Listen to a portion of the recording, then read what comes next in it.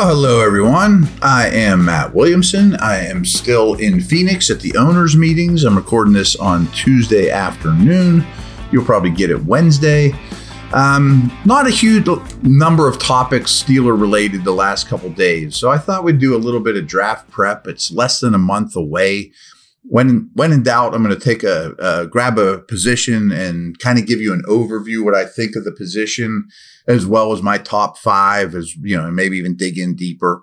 Today we're going to do two that don't really influence the Steelers drastically, but I want to start with quarterbacks and go to running backs. So right now, I look at this quarterback class and I like it better than I initially did. I'll be honest. When I was exposed to this class for the first time, I was like, man, Will Levis has a lot of ups and downs. Richardson's the same way. These guys are hard to count on. Hendon Hooker from Tennessee had a really good year, but he's old and he's injured. Bryce Young is tiny. CJ Stroud, unfairly by me probably, is an Ohio State quarterback. Have they ever had a good NFL quarterback come from Ohio State? The answer is no. Justin Fields might change that, but no. Their life has always been so easy, and that's kind of true with Bama, too. They're throwing the first-round pick after first-round pick, protected by first-round picks. But when it's all said and done, my top five are Stroud at 1, Young at 2, a little bit of a gap, Richardson at 3, Levis at 4, and Hooker at 5. And I was really tempted to even put Hooker over Levis. So let's start with Stroud. He's remarkably accurate, and he really sees the game well. His highlight tape doesn't blow you away, but he runs the plays like they're designed to run. And that doesn't sound like much, but few do it. Everything's on time, goes through progressions. Extremely accurate, very catchable ball, good arm, good size. Yeah, he's throwing to unbelievably good receivers and he's protected well. And people knock him, why doesn't he run more? Well, he didn't have to. He moves within the pocket really well, but moves his feet to use his arm. Now, when you played Georgia, a ridiculously good defense, he scrambled and made plays out of structure because he had to. He did not have the superior talent that day. And you watch his combine, and boy, the ball comes out of his hands really, really well. Smart. So I think he's a long-term starter that would blow me away if he doesn't work out. Now, a lot of people like Young more than Stroud, and Young really sees the field well. He's a natural playmaker. He also had a ton of talent around him, yes.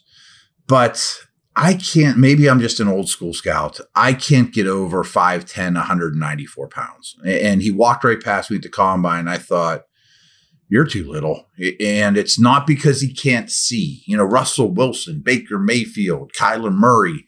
Some of those guys just have a hard time seeing the second and third levels because the trees are in their face. Young finds those lanes. He has great feet vision, understands route concepts, super smart. He's just so little that, you look at Lamar, Tua, Kyler, those guys aren't playing games in December anymore. They're all getting hurt late in the year. Durability, and that's a really hard thing to throw out there. I just couldn't draft Bryce Young at his size. And it might go a year or two without any problems, but he is going to get beat up. That's inevitable. His feet are going to slow down a little, and he's not even that great of a runner. I just think that keeping him on the field is really, really hard thing to bet on. Now, Richardson is hard to comment on because of all these guys, he's the one who I want to know his personality and things like that you and I just don't have that ability right now. I'm not going to sit down with Anthony Richardson. Unbelievably talented. Everyone in the world knows this. I mean, he is unbelievably big, strong, fast, physical, built in a lab in terms of all the height, weight, speed stuff. But boy, is he inaccurate at times. I mean, he misses guys by 15 yards. I mean, open receivers.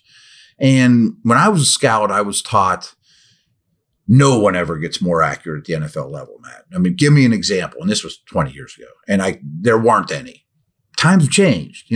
Josh Allen, Jalen Hurts, Dak Prescott. All those guys came in the league with massive accuracy concerns. And I think because they work with these side quarterback gurus, Jordan Palmer, guys like that, in their off time, in the off season. They break down their biomechanics and their footwork and their weight transfer and technology that didn't exist 20 years ago. You can get more accurate in the NFL level. Now, it takes extreme dedication that Hurts and Allen and Dak and these guys have shown. Does Richardson have that in him or not? In the meantime, he's going to be hard to play against, but he will get exposed if he can't consistently complete the balls on 3rd and 8 that he has to. Levis scares me. I almost put Hooker over Levis. Bad decision maker, questionable accuracy, big, strong, fast. Also looks like he was built in a lab. Had the least around him of all these, of course, that he has to do more. I don't always hold it against quarterbacks that, boy, he's making bad. It's kind of like Pickett in the first half of the season for the Steelers. Oh, he's trying, they're losing by 20 and he's just trying to make a play. Is it really a bad decision when you know that chances are this isn't going to go your way and you have a high chance of throwing a pick and, you try it anyways because you're desperate? Well, that happened to Levis a lot. Still, I don't think his accuracy is great. I don't love that he transferred from Penn State, and his decision-making is very questionable. He did play through a lot of injuries last year. Now, Hooker, the knocks on him are he's old and he's injured. Well, if he goes to Minnesota, Seattle, the Lions, both those teams have just 2 first-round picks, and just sits a year while he heals, I don't care that he's older. Pickett was older. He's very mature.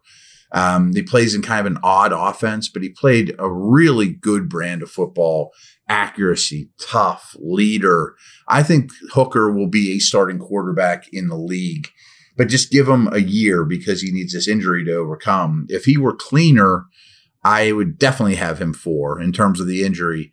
And he's a little bit of a one-year wonder at Tennessee, but his last year there before his injury was outstanding. So that's my thumbnail on the quarterbacks. We're going to talk running backs when I get back. Ready for this?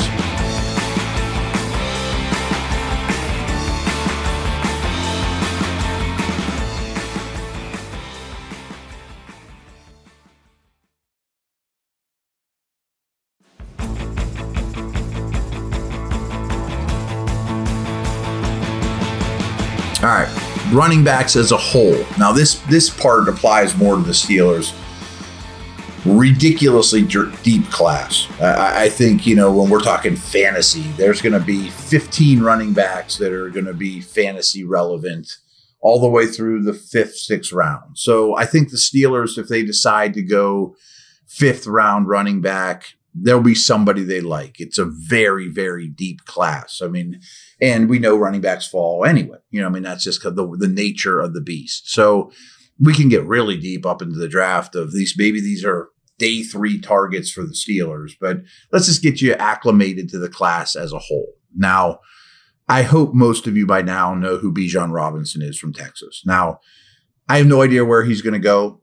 He might be the best player in this draft. To me, it's Jalen Carter, the defensive tackle from Georgia, or Bijan Robinson is the best at what they do. Now, that doesn't mean he's going to be the first pick in the draft. He's going to go late because he's a running back. There's a surplus of them. We know all this. What's the value of running backs in the NFL? That's a much different story for a longer podcast. But Robinson's better than Saquon coming out. He's the best running back prospect I think I've ever seen since I've been doing this professionally, in the last 20 years or so.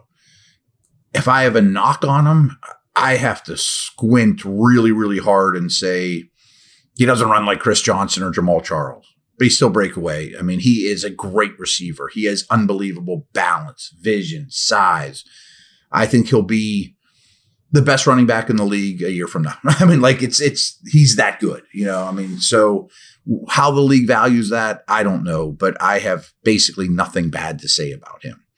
Jahmyr Gibbs from Alabama also is a high level talent, an exceptional receiver. Led Alabama in receiving. In the college, they don't throw to backs like they do in the league. Gibbs is a phenomenal Austin Eckler type receiver. Now, he's 5'9", slightly under 200 pounds. I don't think he's going to be a 20 carry a game guy. And I mentioned Eckler. I think Eckler's a little more physical between the tackles, but Eckler's a top 5 back in this league. Gibbs is a weapon. Split him out wide. Great acceleration. unbelievable burst. He does have massive home run speed. He's going to be an impact guy no matter where he goes, but he might only touch the ball 15 times a game. So what's that worth to you? You know, I mean, that's interesting to me, but he would jumpstart any offense he goes to.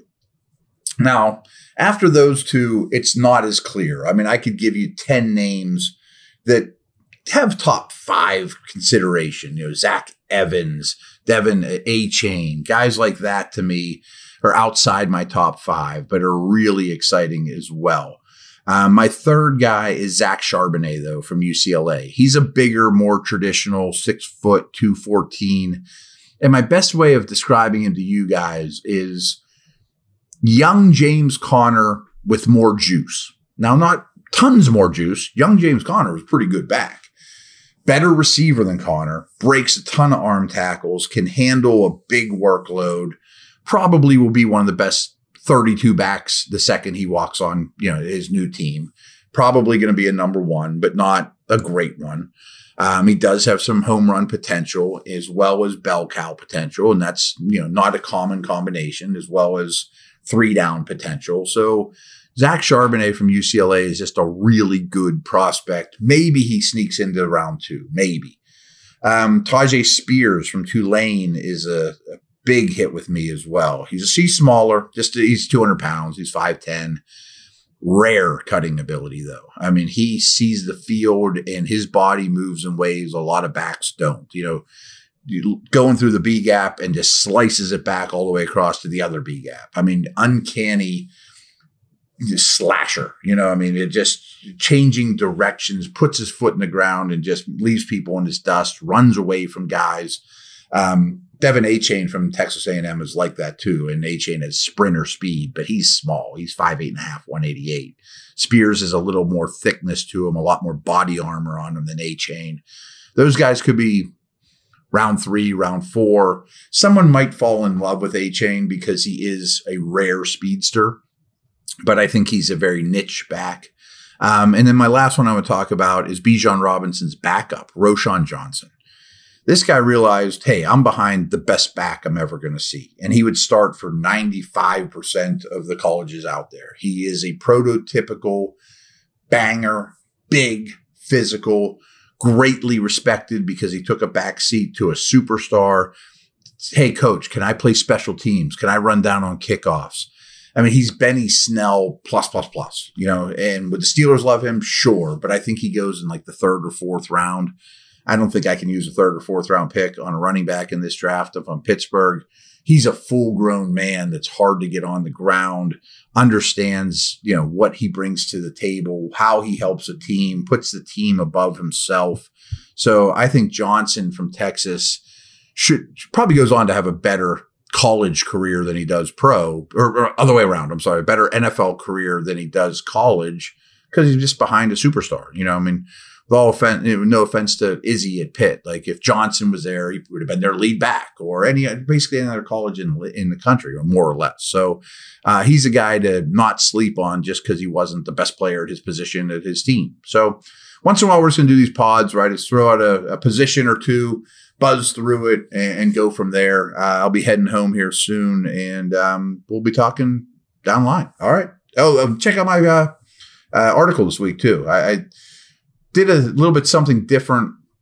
You know, a lot of the offseason books moves are in the books, and I'm liking the 17th spot for the Steelers in the first round less and less. So I wrote an article about who are the guys that might be there at 17 that you just run to the podium and you're thrilled they're there. And that list is thinner than you think. And then there's, well, what about this group? And that list is deeper than you think. So it implies to me that unless one of those dudes that run to the podium is there, I'm trying to trade down just to get somebody from the second list and pick up a 3rd round pick or something along those lines. Now, you need a partner to trade down, and then maybe we'll talk about that tomorrow after you guys get a chance to read it. So that's where I'm at. Over and out.